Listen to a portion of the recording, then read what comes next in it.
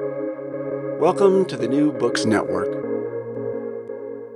Hello, everyone. This is AJ Woodhams, host of the War Books podcast, where I interview today's best authors writing about war-related topics.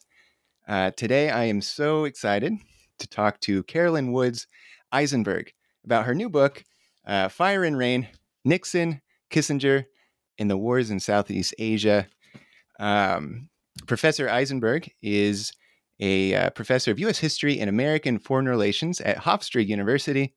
She has won numerous awards for her work, like the Stuart Burnett Book Prize for the Society of Historians of American Foreign Relations, the Herbert Hoover Book Prize, and she was a finalist for the Lionel Herber Book Prize. Her writing has appeared in the New York Times and on NPR.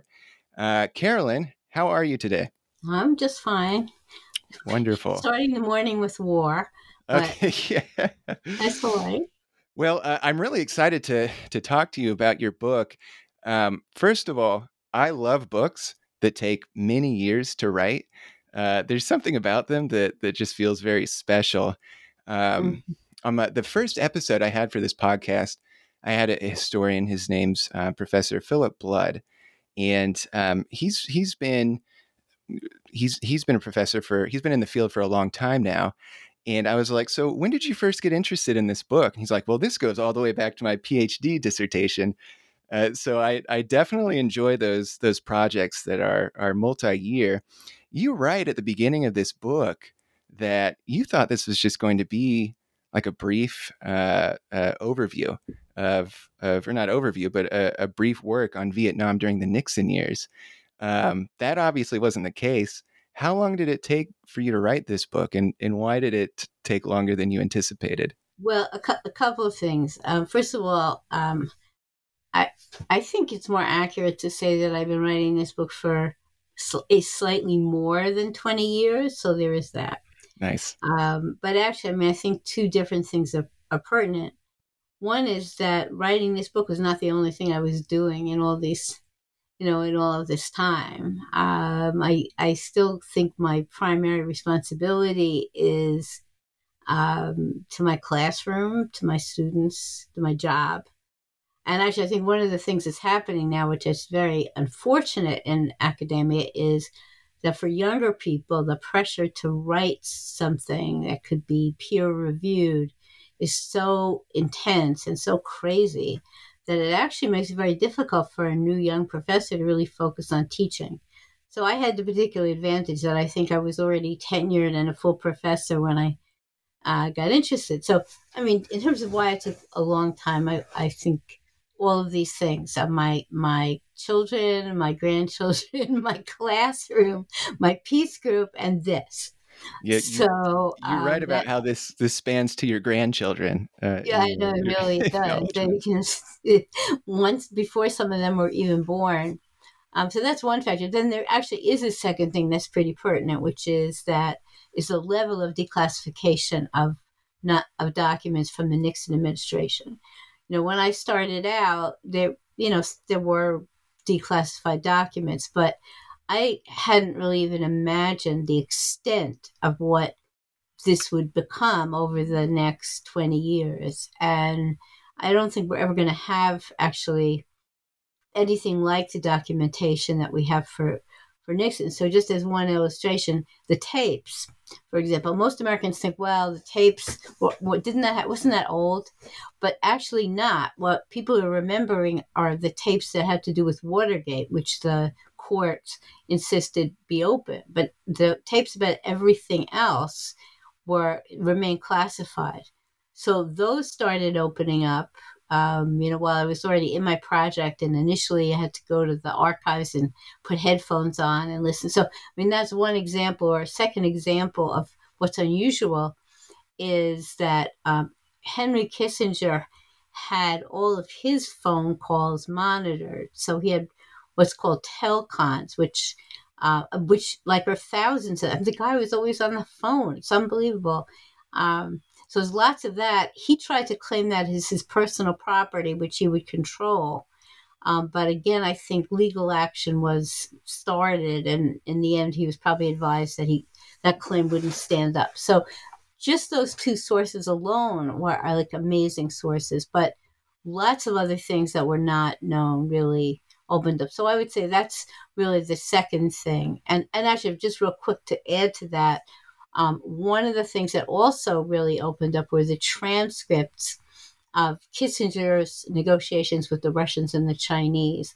And not only were there transcripts from the US side, but unexpectedly, the Russian documents became available after the Cold War ended. So you could actually compare what Ambassador Dobrynin was saying to his folks back in Moscow about a meeting and what Kissinger said about a meeting. So, I mean, that's just an example of the, incredible material. So that is really the other explanation. So why did they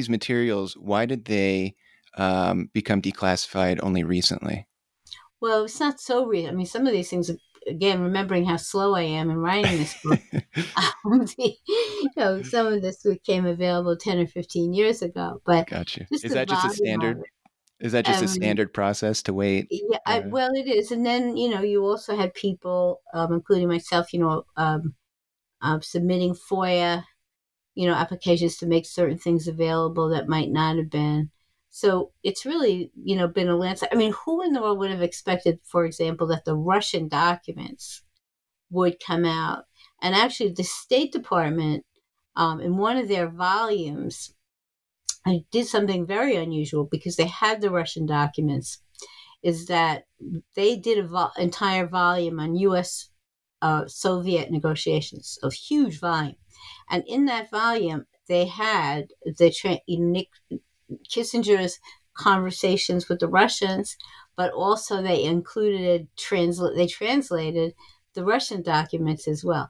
So at some point I asked the State Department historian, well, because they're different, actually what Dobrynin says, they talked about what Kissinger says does not always square. And I remember asking the State Department person who worked on this, well, who do you trust? Which document? I think his feeling was like mine, which is that on the whole, that Dobrynin's account was actually more believable than Kissinger's. But anyway, that's an example of the kind of thing. And it took forever to read these things. So, some ways you could think of it as I only took a short amount of time to write this book. From a certain we'll take that interpretation. Well, you talk about how so you hope that this project is helpful for a new generation of readers, and I really love that. So I'm 30. I'm 30 years old, and on.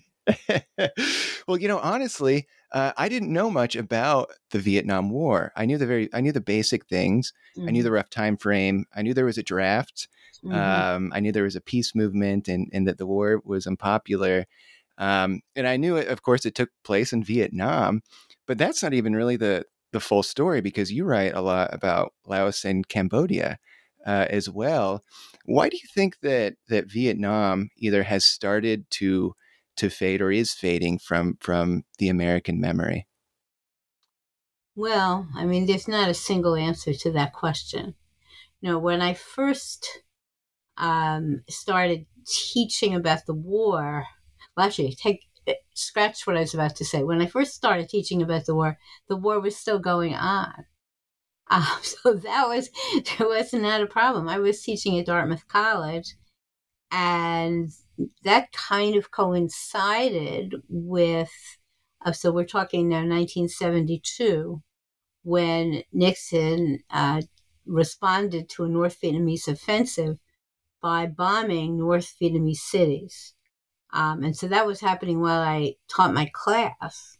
And actually, in the middle of that, I mean, so remember when the kids were all interested, I mean, there was no question about that.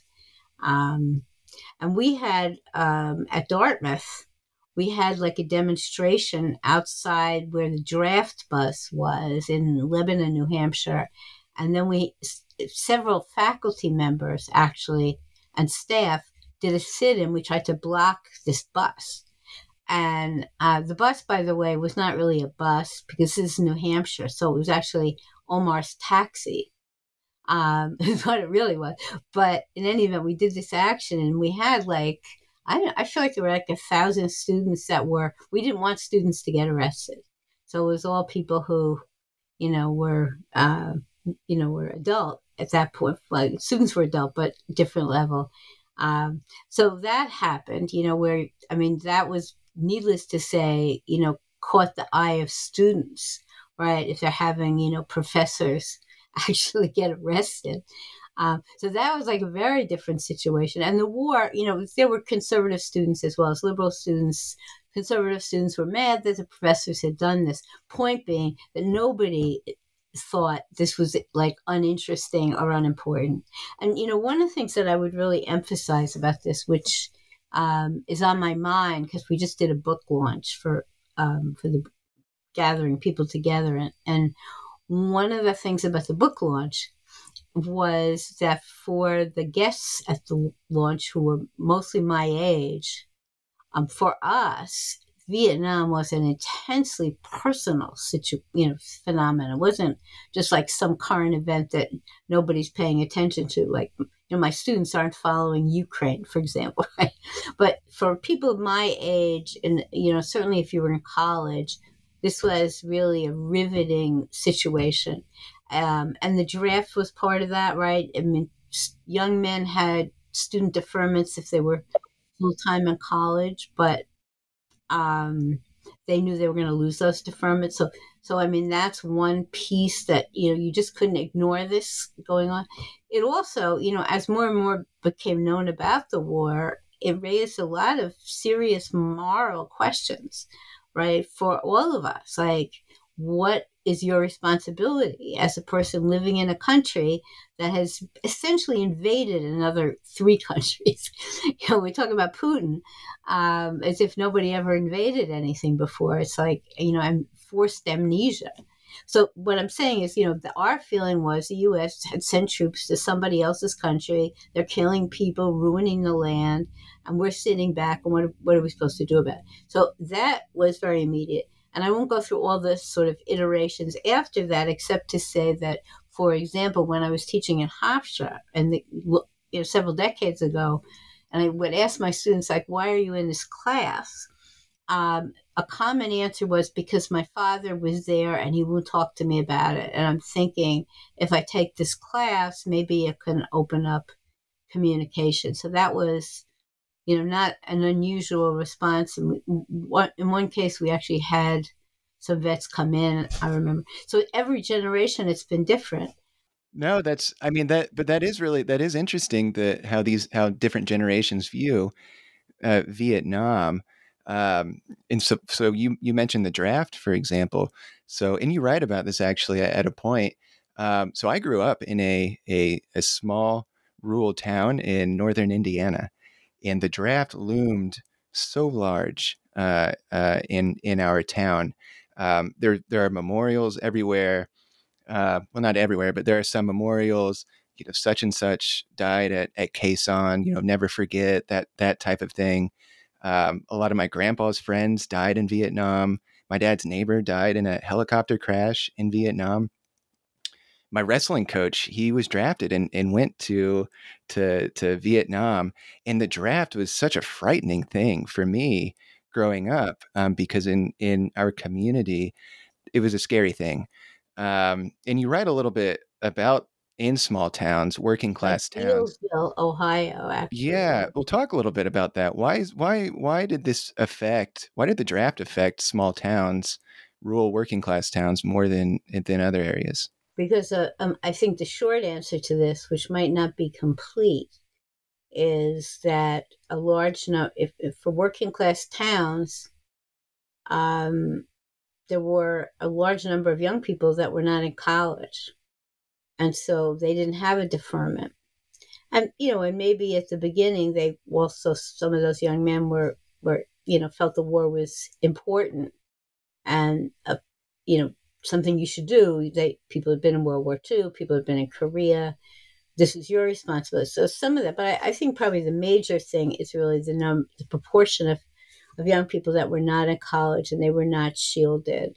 Right. And I have a section in my book, I'm not looking at it right now, but it was a section about, I think, Bealsville, Ohio, where the mayor, wrote to the Defense Department saying, could you please we already have, X amount of deaths. We still have 3 more kids over there. Could you spare our town?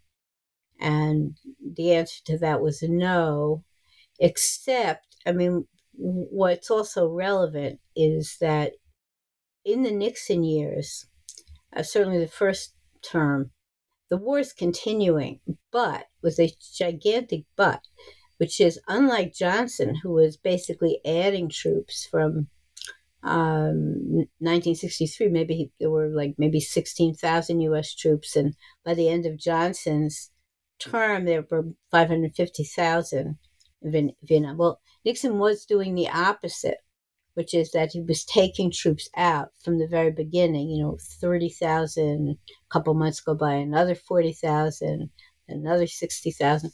So that reality also begins to really dawn on people at a certain point. I actually think the people that it dawned on the least, I have to say, were people in the anti-war movement. One of the revelations when I was doing my research, because it's kind of interesting to do research on something that you lived through and you saw things a certain way, and then you look back and it's a little different. And so one of the things that I hadn't really appreciated at the time, nor did anyone else, is that by the time that Nixon is actually up for re-election in 1972, all the combat troops had been removed from Vietnam. There were a couple, maybe there was 20,000 left. They were mostly, in support, training. Maybe there were a small number of combat troops, but basically all of the combat troops had really been removed. And, to a large extent, this is a different discussion. I actually think part of why that happened was because of the anti-war movement, was an effort to really, shut that down. But weirdly, people in the anti-war movement didn't really get the fact that all these troops had come home. But, and one other sort of interesting thing to look back at is that right around the time that Nixon got reelected, there were various polls that were taken before asking people, did they trust George McGovern or Nixon to get us out of the war? And overwhelmingly, people said Nixon. And I remember thinking at the time, people are really stupid. How could they think that? But actually, that wasn't true. The people were smart because they could see in their towns, kids are coming home on a vast scale. 550,000 troops. So you're down to 20,000. So that's actually a huge thing.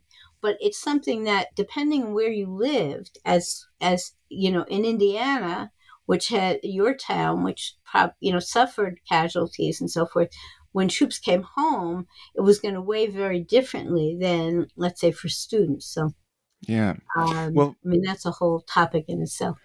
Well, let's get into some of the history for the war then. So your book is obviously about the war during the Nixon years, but I was surprised to learn that actually the Vietnam War really started during the Truman administration, or at least the buildup then started during the Truman administration.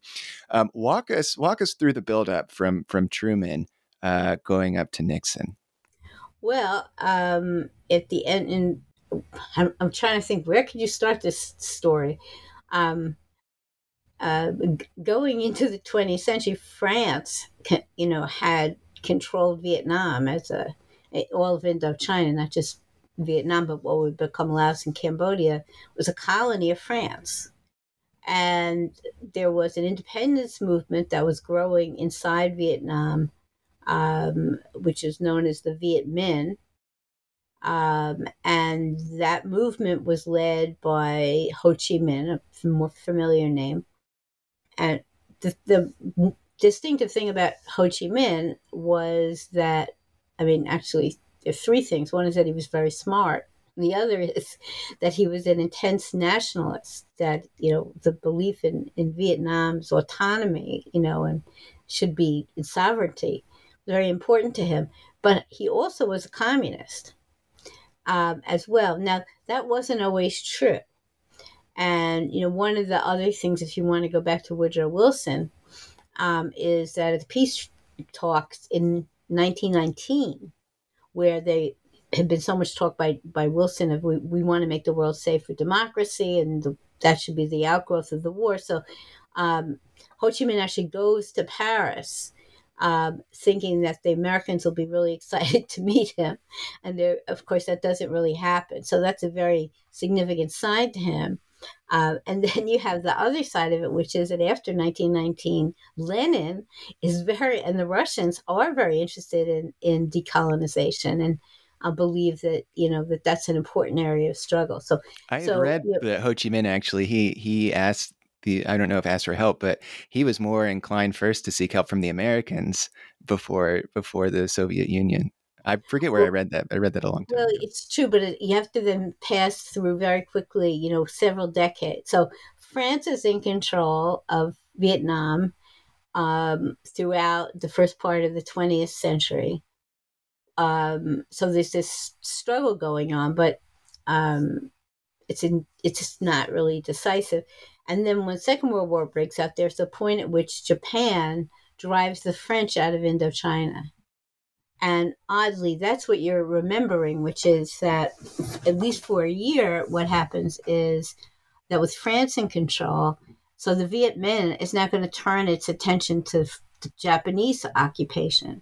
And for that reason, there's a connection that's made between members of the Viet Minh and Americans who are parachuted into the area, who are also fighting Japan. So that's where the connection is. And there are personal relationships, that get established right back, then that would put you in 1944. And so partly because of those relationships, Ho Chi Minh is optimistic that the Americans are going to be his friends after the war, which turns out not to be true. But, ironically, he proclaims independence right at the end of the war and uses the Declaration of Independence as his inspiration and so forth. But unfortunately, Truman and the Truman administration decide to support France rather than the Viet Minh. By the time you're into maybe 1953, the United States is paying for about 80% of the war effort, giving advisors, etc. So then what happens is you have the Battle of Dien Bien Phu.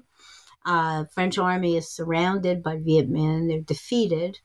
You get a conference then in Geneva to how is this all going to be settled now that the French have taken this, this defeat. Ho Chi Minh goes to that conference pretty sure that this is going to be it. They're going to get independence and be a united country. The United States government, now we're talking about the Eisenhower administration, and we're talking about John Foster Dulles, do not want to see that happen.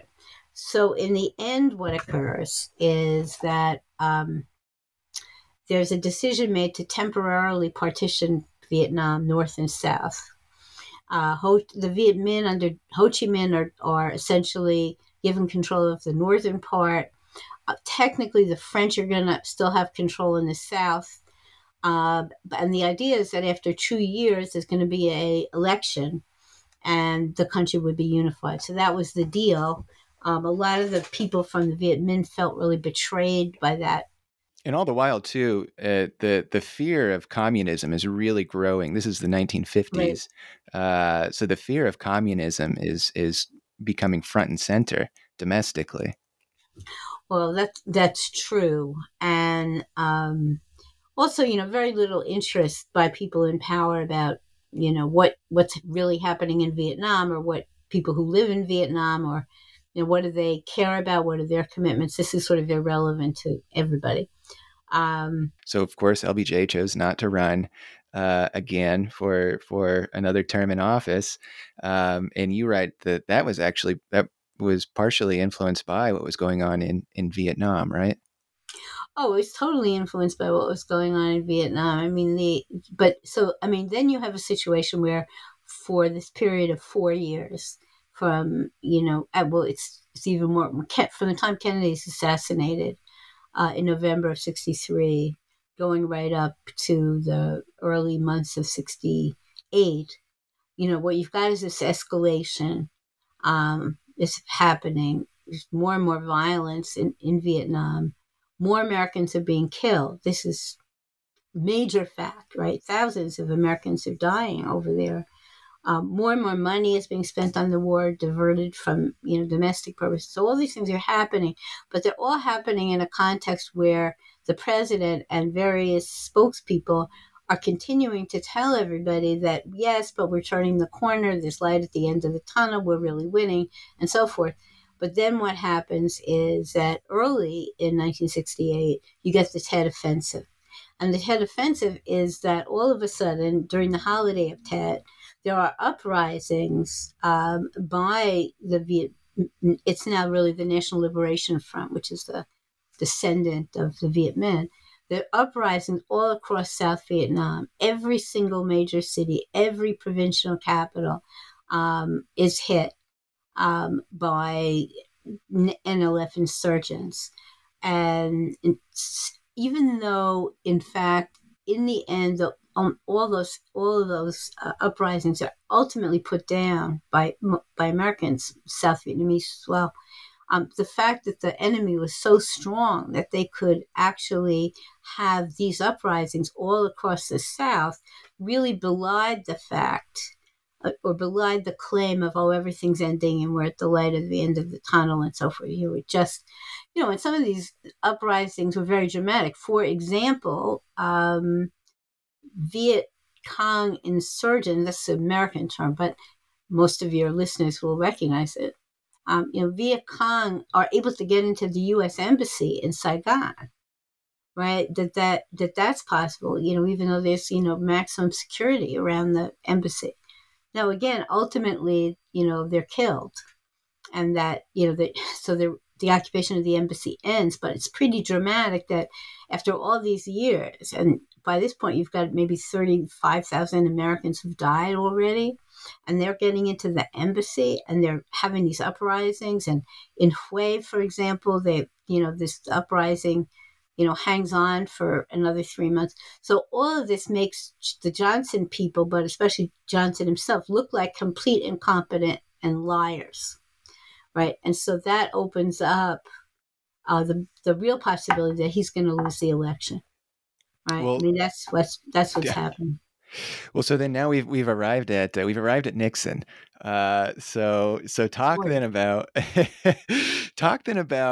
Nixon. How did he feel about Vietnam initially? Because he was known as being kind of a hardliner against communism before 1968. How did he feel about Vietnam initially, and then how did that change once he got into office? Well, I think, I mean, right, in if you look at the period where he was in Congress, and the period where he's vice president of the United States, he's a super hawk, and of course he's famous for that, because of his role in prosecuting in investigating Alger Hiss and discrediting Alger Hiss. So this is his reputation, and for most of his time politics, that he states kind of the Cold War orthodoxy that you're supposed to say about it.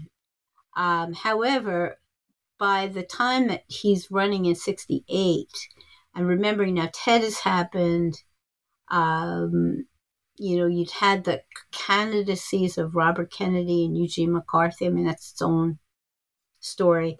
He knows that the Vietnam War is very unpopular. So, for example, there's not going to be any support for expanding the U.S. military involvement, even though you've just now seen how strong the enemy is. So he's not going to talk that language. His way of positioning himself is to say that he has a secret plan for peace in Vietnam, and he's not going to disclose it for various patriotic reasons. He's not going to disclose it. I think when you look at the record, he didn't disclose it because he didn't actually have a plan. But another point is, he's not going to say in the election, he when he was asked, he would go, "Well, I don't. There's a peace process going on right now, so I don't want to say what that plan is." I thought that was really interesting. Right. I mean, so he manages to be evasive, the whole time, and then there's this sort of scandal that comes, has been opened up more recently, not then, about the fact that when you're nearing election day in '64, the Johnson administration has been trying to get negotiations going with North Vietnam, with South Vietnam, with all the principles. They want to get that launched. And they seem, but there's certain impediments to getting it launched. But, around about October, it does look like that negotiation, there's enough procedural stuff that's been cleared up that the negotiations can start. And what we now know from the record is that the Nixon people spoke to people associated with the South Vietnamese government and encouraged them to sabotage this effort until past election day by assuring them that they're going to get a better deal from Nixon than they're going to get from Lyndon Johnson. So let's turn over the apple cart there. And, that was certainly not known at the time by people. Apparently Lyndon Johnson knew that's what was happening.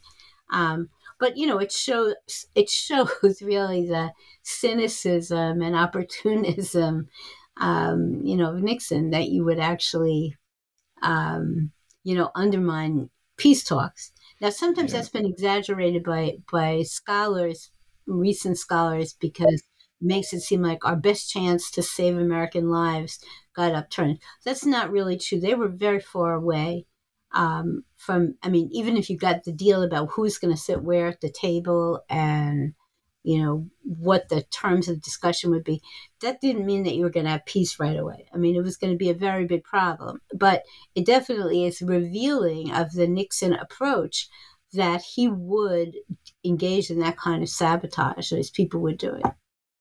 Well, let's talk also a little bit about Kissinger then, another big figure in the book.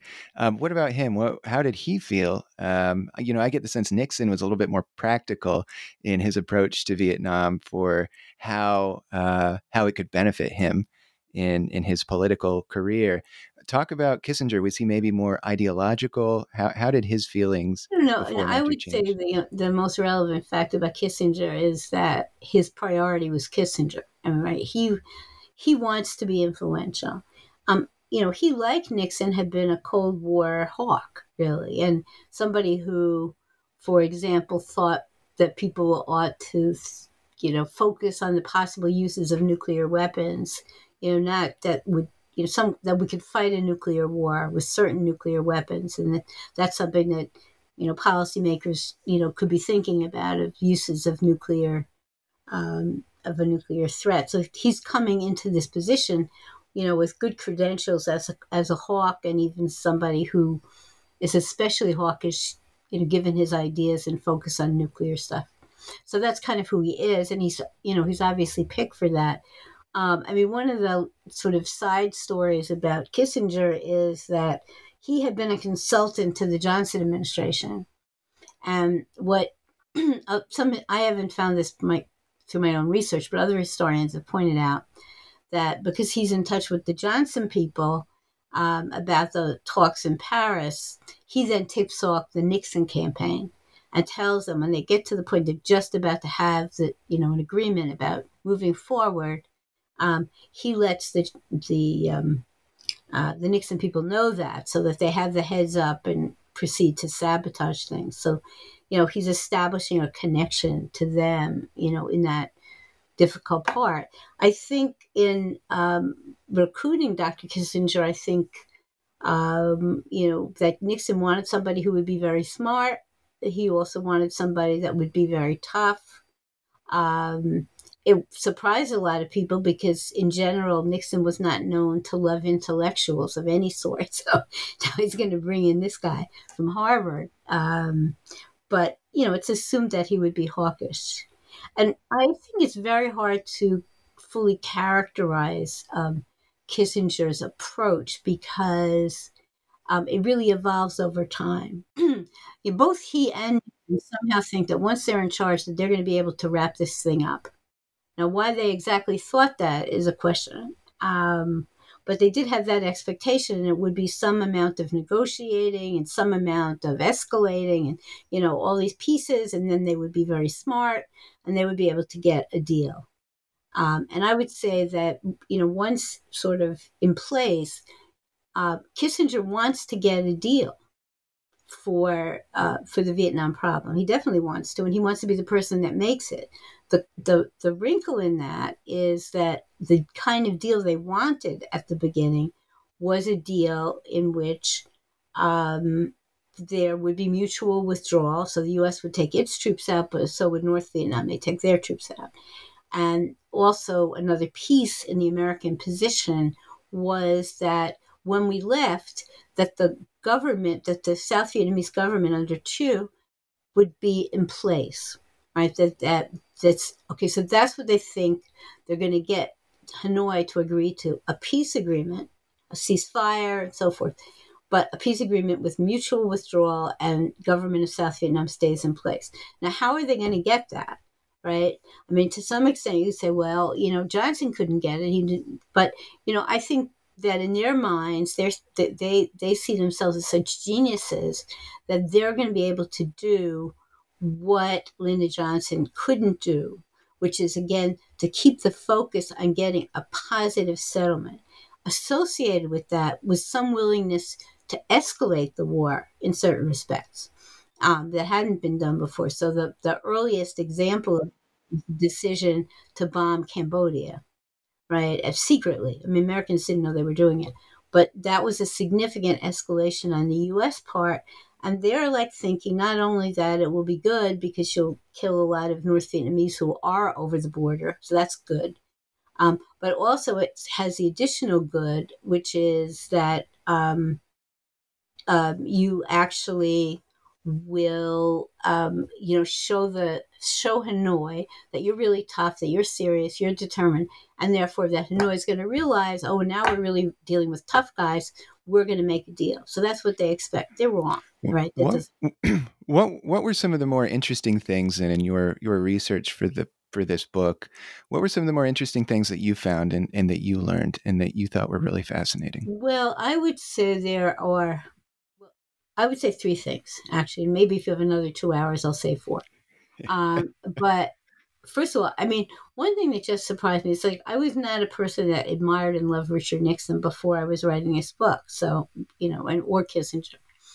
But I actually at times was absolutely shocked by how indifferent they were to even our own people dying. Like they just, or the deaths of civilians, periodically it come up in some discussion of, oh yeah, but if we do that, a lot of American pilots will be shot down, or a lot of civilians will be killed, or, and this is like a matter of complete indifference to them. I mean, they'll say some obligatory things, oh, let's not kill civilians, but then they give orders which are going to kill civilians. So honestly, even though I didn't think my attitude could get worse, it really was like, oh my God, like they don't care about anything. So that's like one piece of it was really surprise. A second surprise was about the very important role of Melvin Laird, Secretary of Defense. Now, at that time, and I was part of as a college graduate school professor. This is all anti-war land, and Melvin Laird was of little interest and didn't see him as any different from anybody else. But he was very, very important and significant because Melvin Laird is coming to his job as a politician. He's not from these national security bureaucracies. He's a congressman from Wisconsin, pretty conservative Republican, and is extremely skillful in maneuvering on the congressional side, which is why Nixon takes him, because Nixon knows he's going to have to deal with Congress, and he thinks Mel Laird is going to be really effective in that way. Surprise is that, as far as I could tell from reading the record, and I also interviewed Laird in two phone calls, the surprise was that Melvin Laird actually his main concern was just to get the troops out. That's what he cared about, getting the troops home as fast as possible. And I always sort of think of him as Schindler. If you're familiar with Schindler's List, the guy who, engaged in a lot of negative things in order to save the lives of lots of other people. I feel like Laird is like that he will do what Richard Nixon wants him to do in Congress, whatever he personally thinks. Like, he didn't think bombing Cambodia was wise. He didn't think invading Cambodia was wise. I mean, the list of things he didn't think was wise goes on and on. But publicly, he always defended the administration. But every time he defended it, he would remind Nixon, remember, we were going to take 30,000 troops out of November. So let's keep that in mind. And then in February, we were going to take out, this many people. And so he's constantly trading his providing Nixon with cover for troop removals. Kissinger is absolutely opposed to troop removals. To him, that's stupid. If you want to get a deal with North Vietnam, aren't they going to be able to see that the U.S. is taking its troops out? So what's the incentive? And he says that right from the very beginning of, say, by September of 1969. He feels it the whole time. But that's one area where Kissinger loses out. And the reason he loses on this issue is that Richard Nixon is a politician. And Richard Nixon knows that he has to maintain his identity or reputation as a man of peace if he wants to have a second term in office. So in some ways, what I actually think is that Melvin Laird's pressure and Nixon's listening to that about troops is really because of the peace movement, the anti-war movement, that's the pressure that's existing inside the country. If you get more and more young Americans home, Americans are going to tolerate a lot of other things, like maybe they don't care about Cambodia, maybe they don't care about Laos, and so forth. But this is a political move. So, that's for Kissinger is an ongoing frustration. But for him, the most important things are, first of all, he wants to be more important than Secretary of State Rogers. Like, that's a constant obsession of his. Like, who is Nixon really listening to? So that's, of great concern. He wants to have influence. His reputation, of course, soars with, the opening to China and then his, diplomacy with Russia and so forth. But, I would say in general, if you're thinking about the whole period, that really, that Kissinger really was an advocate down the line for more militaristic policies, even than Richard Nixon. He hides that, because he's also by 1971, 72, he's become a celebrity, he's hanging out with movie stars, he's, important intellectuals and blah, blah. And it always conveys to these people that he's like this great humanitarian, dove secretly, and it's just Nixon. But that's just fake. I mean, he is, if anything, if there's any consistency, it's to do something that would cause more death and destruction. I couldn't find almost any place where he'd say, well, let's not do that because some people would be dying. It's like not in his land. So anyway, that was two. The third surprise really was reading these transcripts of, again, mostly Kissinger, but also Nixon's negotiations with the Russians and the Chinese. I mean, that was really stunning to read. And why is that? Because, they're still maintaining this fiction about why we're in Vietnam so that, China and Russia won't take over the world, right? That's, people in Indiana think that's what this is about. That's why their sons are, sacrificing over there. It's because of that.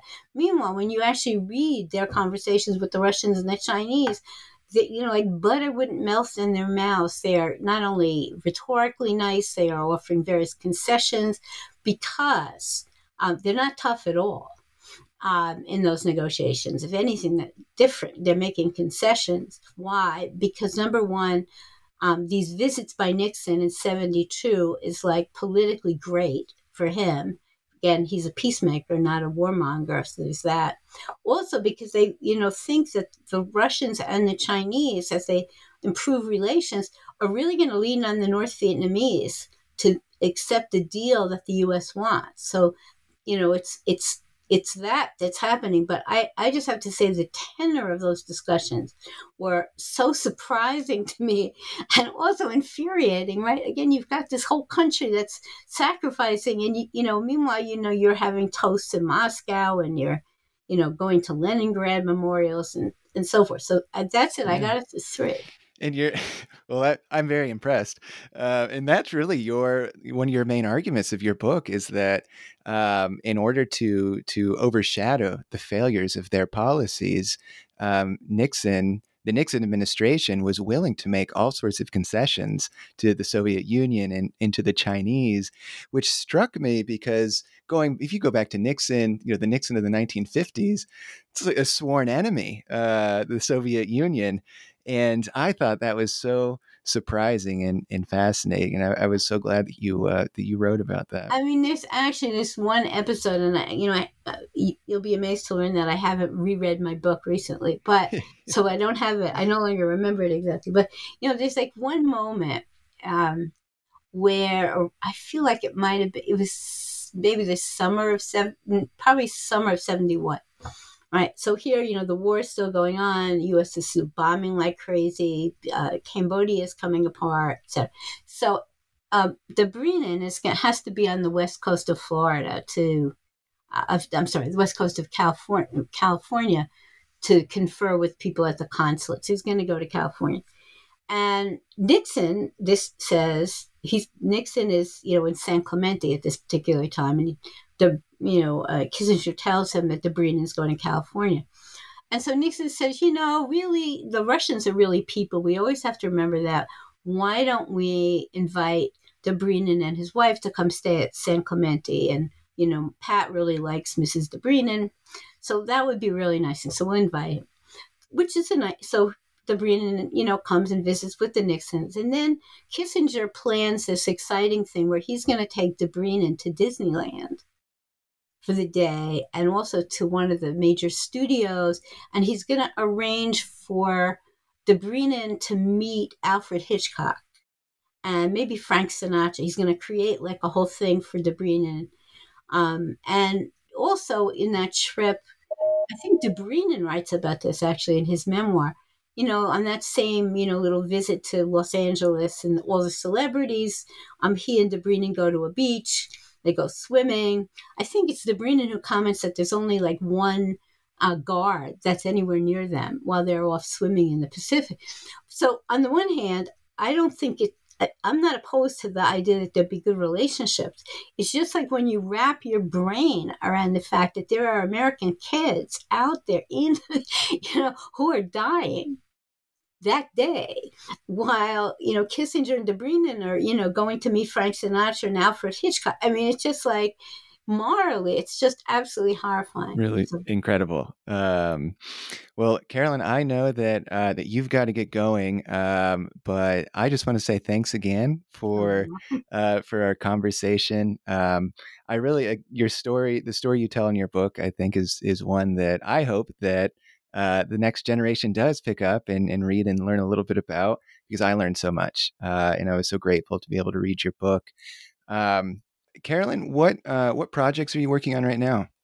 Well, a project that I'm just a little helper on, but that I think is very exciting is that there is going to be on PBS in the American Experience series a documentary. It's going to be called "The Movement and the Madman," and that's going to be aired on PBS on Tuesday night, March 28th. At 9:00, and then it'll be streaming for really at least another month, free for people. So this is a documentary that's been worked on for years. It's about 90 minutes long, and a lot of the documentary focuses on the peace movement, especially in 1969, and the moratorium demonstrations, which a lot of younger people have never heard of at all. But they have amazing footage, have done amazing interviews. And it's partly about the peace movement, but it's also focused on how the peace movement, especially the moratorium campaign, actually directly affected Richard Nixon's strategy right there, because he had planned to escalate on November 1st in some dramatic way. And this is one case where the protest had a really direct impact, which he had to cancel his plan to escalate. So the filmmakers have done an amazing job just in terms of like all the people they've consulted. I think they did, maybe close to 20 interviews for the documentary, many of them people who worked on Kissinger's staff, and Dan Ellsberg and a whole bunch of people. But it's a great documentary, and it has a lot of educational use, and people should see it. So again, that's The Movement and the Madman, and PBS on March 28th at 9 p.m. And one of the interviews will be you, correct, on that Correct. documentary? I have no idea. I mean, everybody that they interviewed, they talked to forever. And then then they clipped people. So they might have interviewed you for an hour and taken 1 minute. So I don't know who, it's highlighted. I mean, I actually think the most interesting people they interviewed really were the people that worked on Kissinger's NSC staff at the time, who have Morton Halpern stands out in my mind. These folks have a story to tell. It's pretty interesting. Wonderful. So Carolyn Wood's Eisenberg, Fire and Rain, Nixon, Kissinger, and the Wars in Southeast Asia. Go buy it. Go check it out from the library. A lot of really interesting things to be learned from it. And Carolyn, again, thank you so much. Oh, well, thank you for having me. You can see I still like talking about this. Amazing. Oh, well, I appreciate it. So thank you.